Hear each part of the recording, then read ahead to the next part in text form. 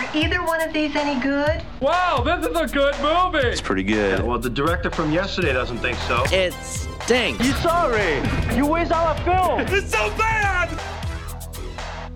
Kind of a quiet week, but still a pretty big week at the movies. Welcome. This is the Screening Room Podcast, and she is Hope Madden. He's George Wolf. And we are from madwolf.com. The Screening Room Podcast is sponsored by Marcus Crosswoods Theater. With a 70-foot wide ultra screen featuring Dolby Atmos surround sound and Dream Lounger recliners. First up is one we've been, well, at least I have been looking forward to very, very much for quite a while, and I'm not the only one. Security guard David Dunn uses his supernatural abilities to track Kevin Wendell Crumb, a disturbed man who has 24 personalities.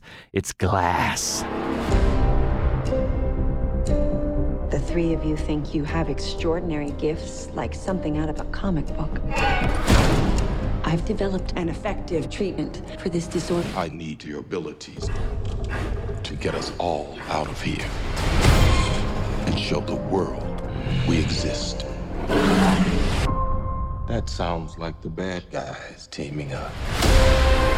Well, I don't think it's a spoiler to say now that this is the capper of a trilogy that started with Unbreakable. Right. Which was back in, was that 2000? Yeah. I think it was. It was a while ago. It was a while ago. And it's funny, so it's writer-director M. Night Shyamalan, and if you remember, after he broke out with The Sixth Sense and blew everybody's mind, his next movie after that was Unbreakable. And I think because the twist at the end of Unbreakable was a little more subtle than The Sixth Sense. At the time, people looked on it as, I think, a letdown, which was totally wrong. Oh yeah, no. And it was genius. I loved Unbreakable so much from the very beginning.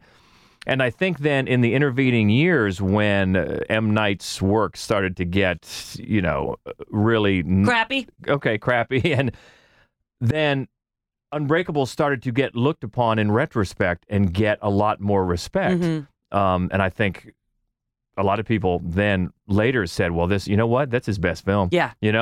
And then he came back a little bit a few years ago, got back in the groove a little bit with a movie called The Visit. It was nice, right? It was nice to see him do, it was small, right? Quiet, yeah. And it definitely did have a twist ending, and it's still one of those where you're like, how did I not know that was coming? I mean, it was very fun. It was a good way to start getting him back in the good graces, I guess you would say, because people, if you have forgotten the years before that, we're talking about movies like not only The Happening, right, but then we're talking After Earth, The Last Airbender. Yeah. I mean, he was a persona non grata pretty much. He really was. And The Visit, you're right, a small, kind of unassuming movie, a little bit scary, and it had that great, one of those hide in plain sight endings. How did I not see this coming? And it was nice. It was effective. You leave there going, oh man, that was a nice little kick of a movie. Mm-hmm. And then came Split. And I think we have both said on a few occasions, Split, it became a huge success. It works on two levels. As just a straight up split personality movie, and I was worried about that because usually they don't go so well. It does. It delivers a solid, interesting, incredibly well acted film, and then you get the kicker at the end, and that's the other. It's like, and then it's a whole other. Oh my God, this is a sequel. Yeah, that was the brilliant thing about it. It worked on its own. It stood on its own. If it would have stopped right there before the diner scene at the end. And then when Bruce Willis shows up and you realize this is all in the Unbreakable universe, it's just, I'll be honest, I wanted to stand up and cheer. I thought it was you might have. Brilliant. Just brilliant, because he almost worked his legend, I guess. He used it to his advantage because he knew you were trying to outsmart him. And the whole time, and it's funny because using a character with multiple personalities, you just kept going, okay, well, this is what he's going to do because blah, it really is a very satisfying film, but it was also a very clever sleight of hand for him because we were all looking for that sleight of hand. Yeah, and it benefited so much from that tremendous performance by James McAvoy. Oh, God, he's so good in it. As I have said on a few occasions as well, before that movie, I really didn't think James McAvoy was such a much. I really didn't. And that movie has showed me that I was so wrong. It's astounding. Oh. You know, he has so many completely formed, articulated characters physically, the way they talk, their verbal tics, their personalities, and then the way that he can just go from one to the other and back and forth. It's insane. Amazing. It's brilliant. Amazing. So that whet everybody's appetite immediately after seeing that final scene of Split. That whet everybody's appetite for the next round in this universe. It becomes the capper for the trilogy, which is Glass. And Glass, of course, refers to Mr. Glass, played by Samuel L. Jackson. Now, one of the first things you probably wonder, and actually somebody at the screening we saw asked, do I need to see Unbreakable and Split before seeing this movie? And I would say, I think you do. I mean, it's not totally necessary. Will you be able to follow what's going on? Yes. It won't mean as much to you. You won't care as much. Right. You won't care as much. You won't care as much. It won't mean as much because David Dunn, played by Bruce Willis, if you remember from Unbreakable, he's the one who has come to believe that he has these supernatural powers. And in Unbreakable, we came to see that his comic book-like arch enemy was Elijah Price, otherwise known as Mr. Glass, because his bones broke so easily. So they were the two adversaries set in Unbreakable, and now they're back in Glass because in the intervening years since Unbreakable, Bruce Willis's character, David Dunn, has been running a security firm with his son. And by the way, the same actor who plays his son, is back that played his son in the first movie, which was a nice little treat. Spencer Treat Clark, I think is his name. Anyway, so he's been using these powers where if he touches somebody, he can see.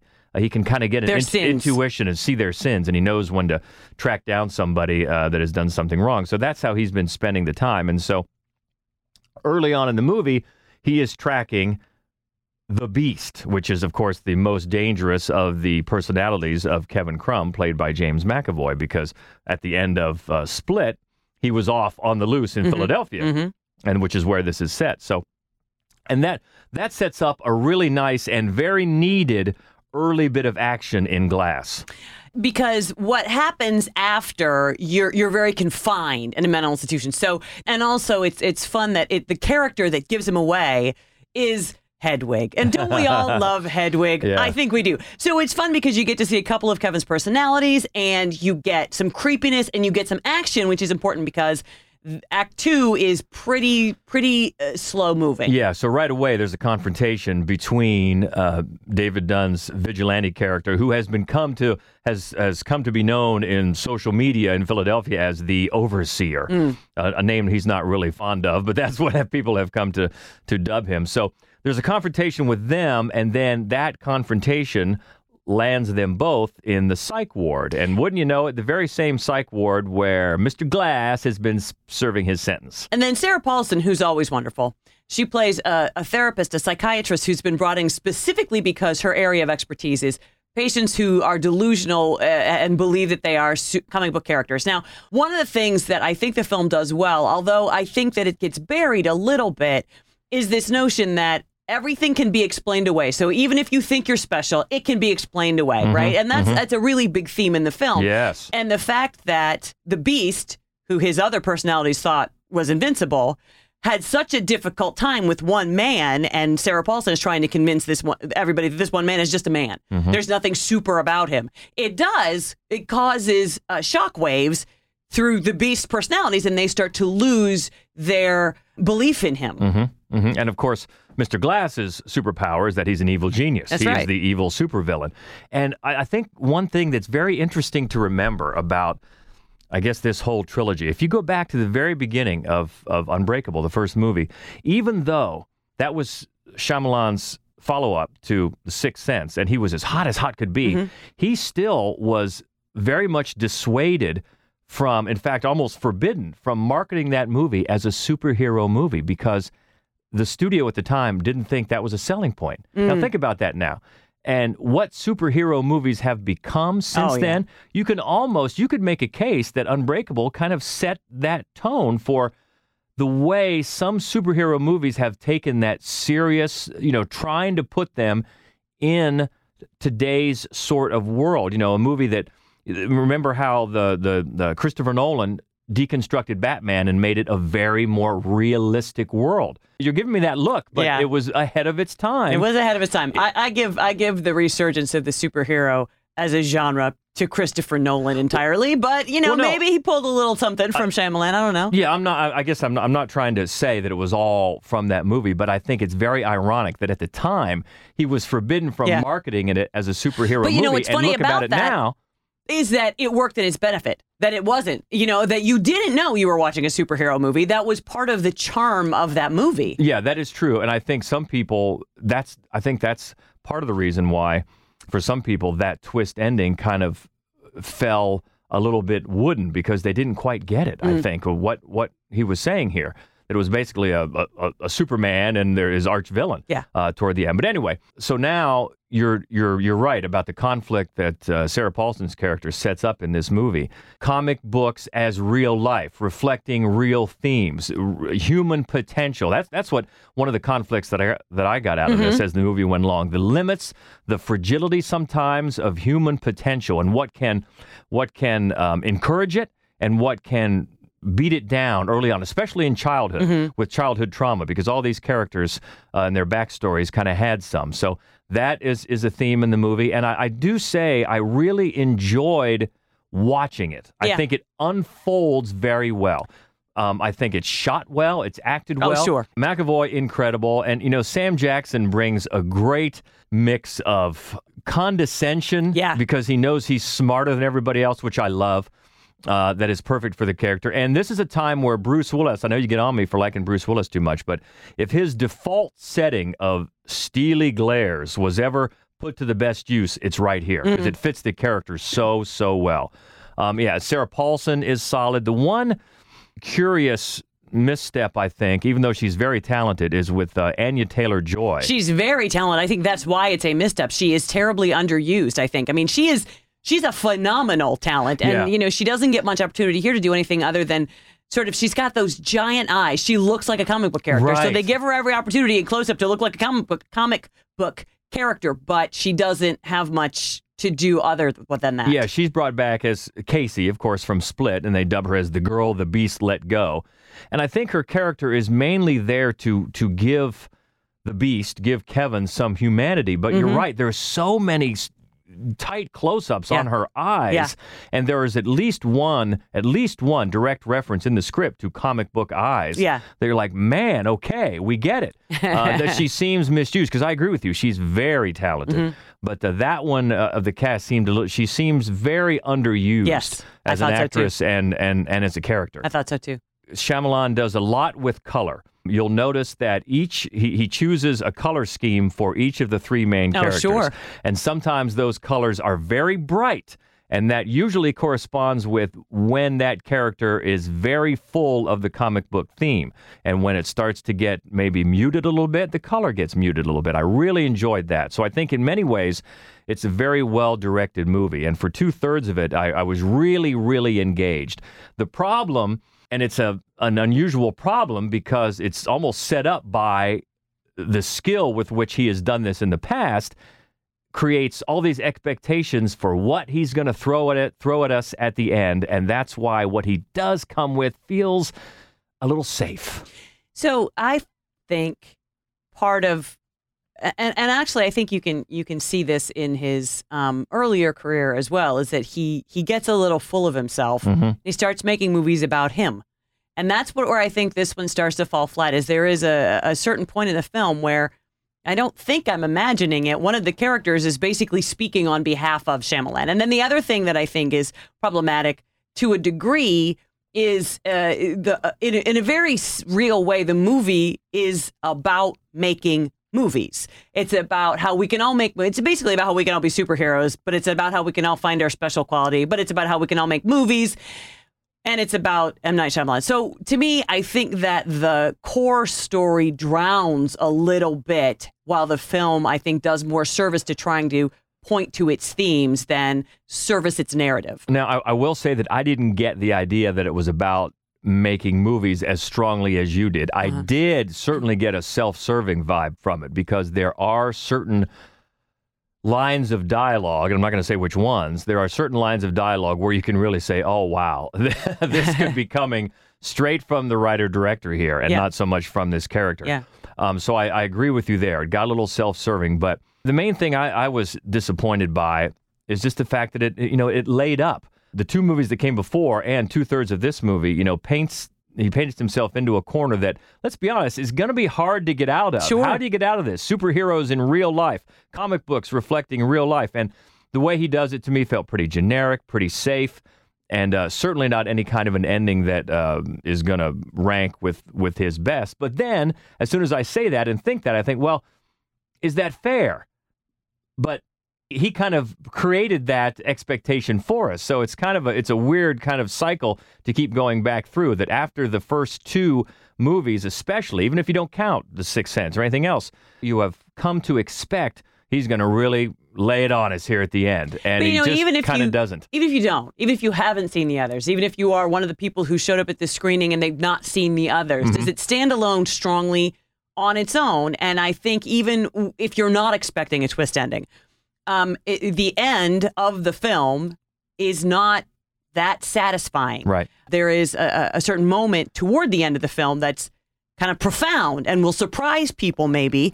And I think that it required a stronger post, right? You needed a better reason for that to be why that ended that way. And I don't think you get it. And also one thing I did notice toward the end, there's a couple, one in particular, but a couple little bits of a heavy use of foreshadowing.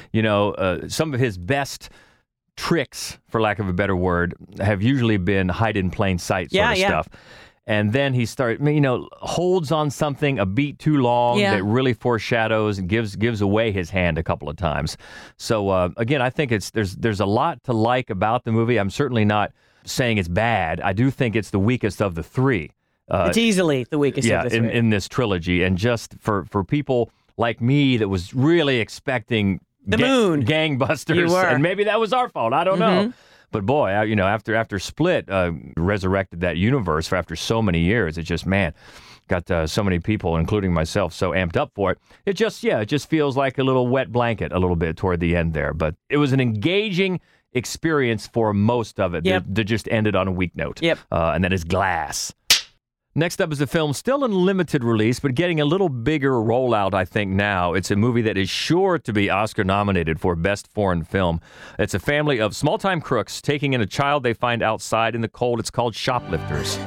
子供にはね、母親が必要なんですよ。産んだらみんな母親になるの？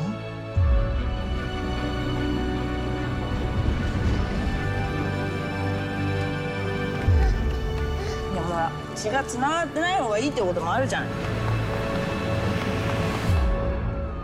This is the latest from writer-director Hirokazu Kurita, and I hope I pronounced that correctly. You did, and that's one of those filmmakers where no matter what the film, you're saying, yep, I'm going. Yeah, and this goes back to themes that he has done a few times throughout his career. Most recently, I think, in a movie called Like Father, Like Son. There's been a couple others that come down to the theme of nature versus nurture. And especially in this, it's about what really makes a family. Is just bloodlines make a family, right. or the love between people make a family? Because there is one line of dialogue in this movie where a character says, sometimes it's better to choose your own family. Sure. And that's what's happening with this group of small-time crooks in Japan. They just get by doing these little grifts, these little cons.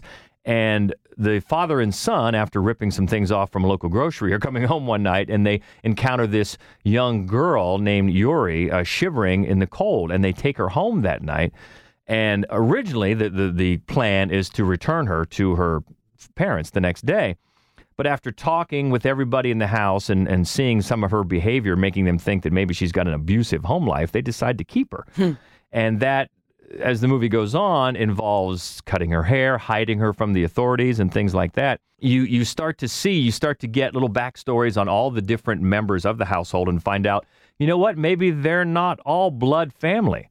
Maybe they came to this family in similar ways as a little girl, or other ways that brought them here. and now they add a part to the scheme and that lets everybody keep eating. But, they care about each other very much, and it works best when it works in these small moments. And when it does, it works wonderfully well. It really does, centering on those themes of feeling a family and feeling real connection, whereas other people that have actual bloodlines, maybe don't. It's definitely a movie that can create magical moments the more it's being small. The more it's being subtle and nuanced. The only times that it started to go off the rails a little bit for me is toward the end when it starts to lose that subtlety, and suddenly I noticed there'd be pregnant pauses between lines of dialogue when you know what the next line is. You know what it's coming, and those pauses only set it up, the obviousness of it. And it's funny, we were just talking about M. Night and how he kind of created his own problem for himself. It's kind of the same deal here, because 2/3 of this movie is done so deftly and in such a nuanced way that when it isn't, it just draws more attention to that fact, But the performances are just fantastic, and even those couple of missteps toward the end aren't enough to derail this movie from the overall effect that it has on you. It's just wonderful. It really is. And I think it's almost a guarantee. Yeah, nominee. It's going to get nominated for Best Foreign Film, which will pit it against Roma. Actually, right now, I think it might be the strongest contender versus Roma. I think they're, so. They're toe-to-toe right now. I think so. I certainly think Roma is a better movie. I hope that a movie that we'll talk about in the next couple of weeks, Cold War, I hope that makes it as well, because I love that one. But there's a lot of really great foreign language films out this year. There really are, and this is definitely one of them, called Shoplifters. Catch it if it's in your area. One more opening and wide release, and ooh, look at this, it's a horror film. What? So we like that. A group of college freshmen pledge an exclusive fraternity, but soon realize there's more at stake than they could have ever imagined. It's called Pledge. Hi. Hey. Hi. What are you guys doing tonight? You guys should come by. What frat is this again? We like you guys. You might be club material. This club is exclusive. Each and every member dominates his field. You're at the doorway to the elite. So you ready to pledge? Yes, sir! Woo! Over the next 48 hours, you will be tested. Physically, mentally, emotionally. Privilege comes with hard work. Sacrifice. You can't keep doing this for 48 hours. It's just hazing. Yeah, that's what frats do. David, this isn't a frat. College guys, am I right? So for a minute, this reminds me of Rust Creek, which we talked about last week as a very low budget, well-made indie horror film, and you recognize it from the outset.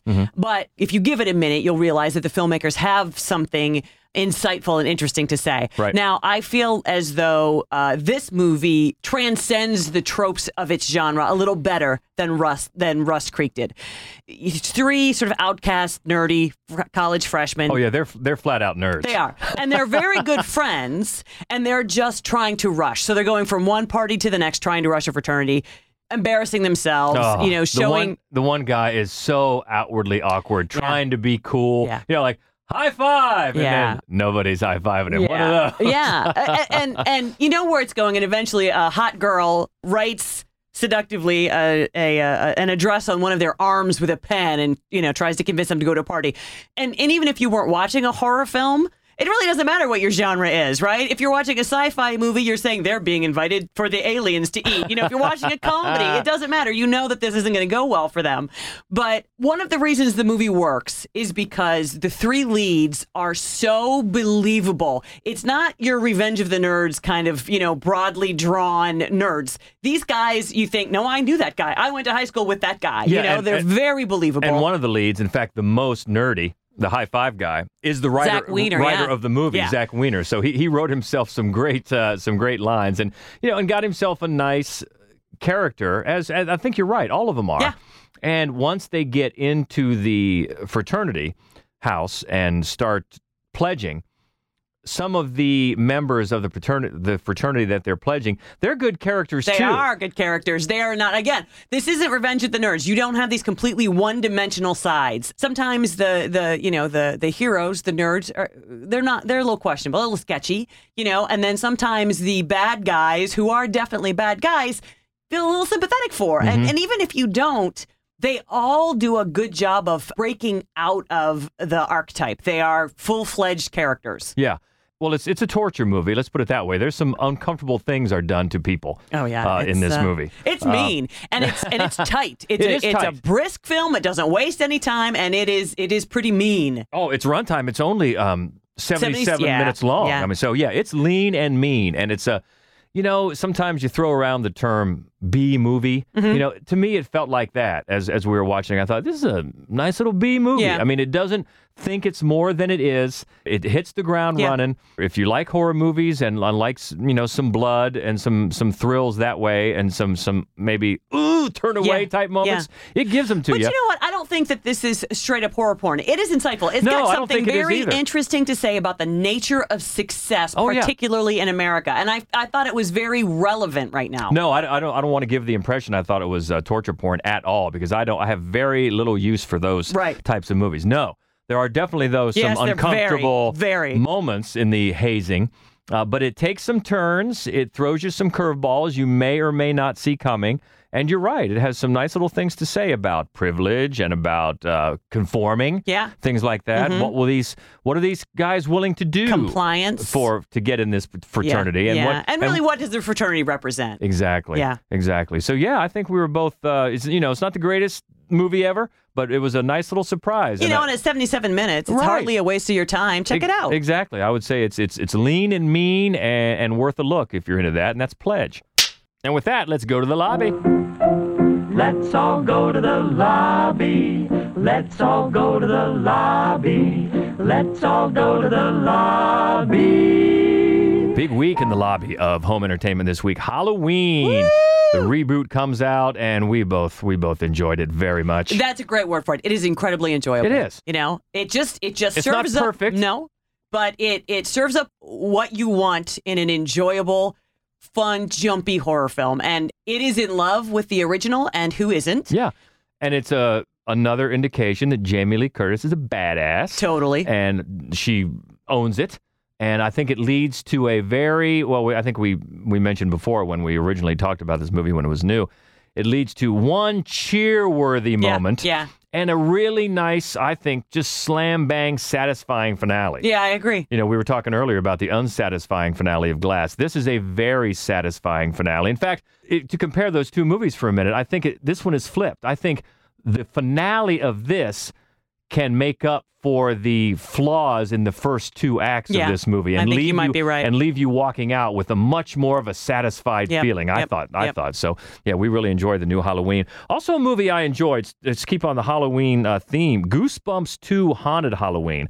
I thought this for the family, for the kids, for a nice Halloween movie, very enjoyable. In fact, both Goosebumps movies now. Absolutely. A lot of fun. Jack Black and some a good cast of kids. I would recommend it very highly for the family, for that type of Halloween type of movie. Yeah. The Old Man and the Gun comes out this week. Robert Redford, maybe it will turn out to be his last role as an actor. If it is, it's a perfect way to go out. It really is. It's a charming movie, and that's what it asks of him, to be charming, and he is. And he gets the greatest support from Sissy Spacek, who's just amazing in this movie. I hope she gets some consideration for Best Supporting Actress this year. I'm not sure she's going to, but she's great. She's in so this good. movie. She's so good. It's a true story about an old man who just loved robbing banks. And he did it, but he did it in a polite way that even his victims are going, well, he was a nice man. Yeah, that's right. So, I'm sure they take liberties with the actual story, but it's based on a true story. And it is. It's just a charming And the thing is, the film is in love with Robert Redford. And that's really, in a very real way, that's what the whole movie is. It is a tribute to the career of Robert Redford. It's a beautiful capper. I sort of hope it is his last movie. Right down to using some clips from a couple of his movies. Right. In a very organic way. It worked. Yeah. It worked. So so it's a nice charming time, The Old Man and the Gun. Not so much for The Bookshop, which is also out on video. Yeah, a great cast, a little bit of an obvious kind of a setup, and just bland delivery. So it wastes a lot of potential. Yeah, it's got a couple of good leads, Emily Mortimer, Bill Nighy, but doesn't go there. Patricia Clarkson, yeah. But in the end, doesn't deliver. We were not big on The Bookshop. Looking ahead next week, a movie we just saw last night. We did. Stan and Ollie, about who else? Stan Laurel and Oliver Hardy, and it's Steve Coogan plays Laurel, and John C. Reilly in a pretty effective fat suit. I would say a really effective fat suit. Pretty effective fat suit. So we'll talk about that. Also next week, Matthew McConaughey and Anne Hathaway, Serenity. I know very little about this. I just know that it's Stephen Knight who wrote it and directed it, and I love him. Oh, that's right. Exactly. He wrote Eastern Promises, and that's a very, very high standard. Also a movie getting a lot of good buzz right now. Right. The Kid Who Would Be King. I'm surprised. The first time I saw that poster, many weeks ago, I thought, but now I'm actually a little eager to see it. Yeah, and then one that we saw, a long time ago. Yeah. Finally get a chance to talk about Nicole Kidman in Destroyer, and that's out next week, and a movie I've never heard of called Genesis 2.0. It's a documentary. It should be good. Ooh, okay. So stepping it up a little bit with more titles next week. Until then, let us know what you thought about this group, especially Glass, because there's a lot to talk about there. If you're fans of the whole trilogy, let us know what you thought. I'd love to hear from you. Easiest way to get a hold of us is on Twitter. You can find us at Mad Wolf, MADDWOLF. Also on Facebook and Instagram, we're Mad Wolf Columbus. And the main website, you can find all of our written reviews and our other horror movie only podcast called Fright Club. You can find that at madwolf.com. The Screening Room Podcast is a presentation of the Columbus Radio Group and sponsored by Marcus Crosswoods Theater. Until next week, she is Hope Madden. He's George Wolf. And this is the Screening Room Podcast. See ya. I do wish we could chat longer, but I'm having an old friend for dinner. Bye. Okay, everybody, that's a wrap.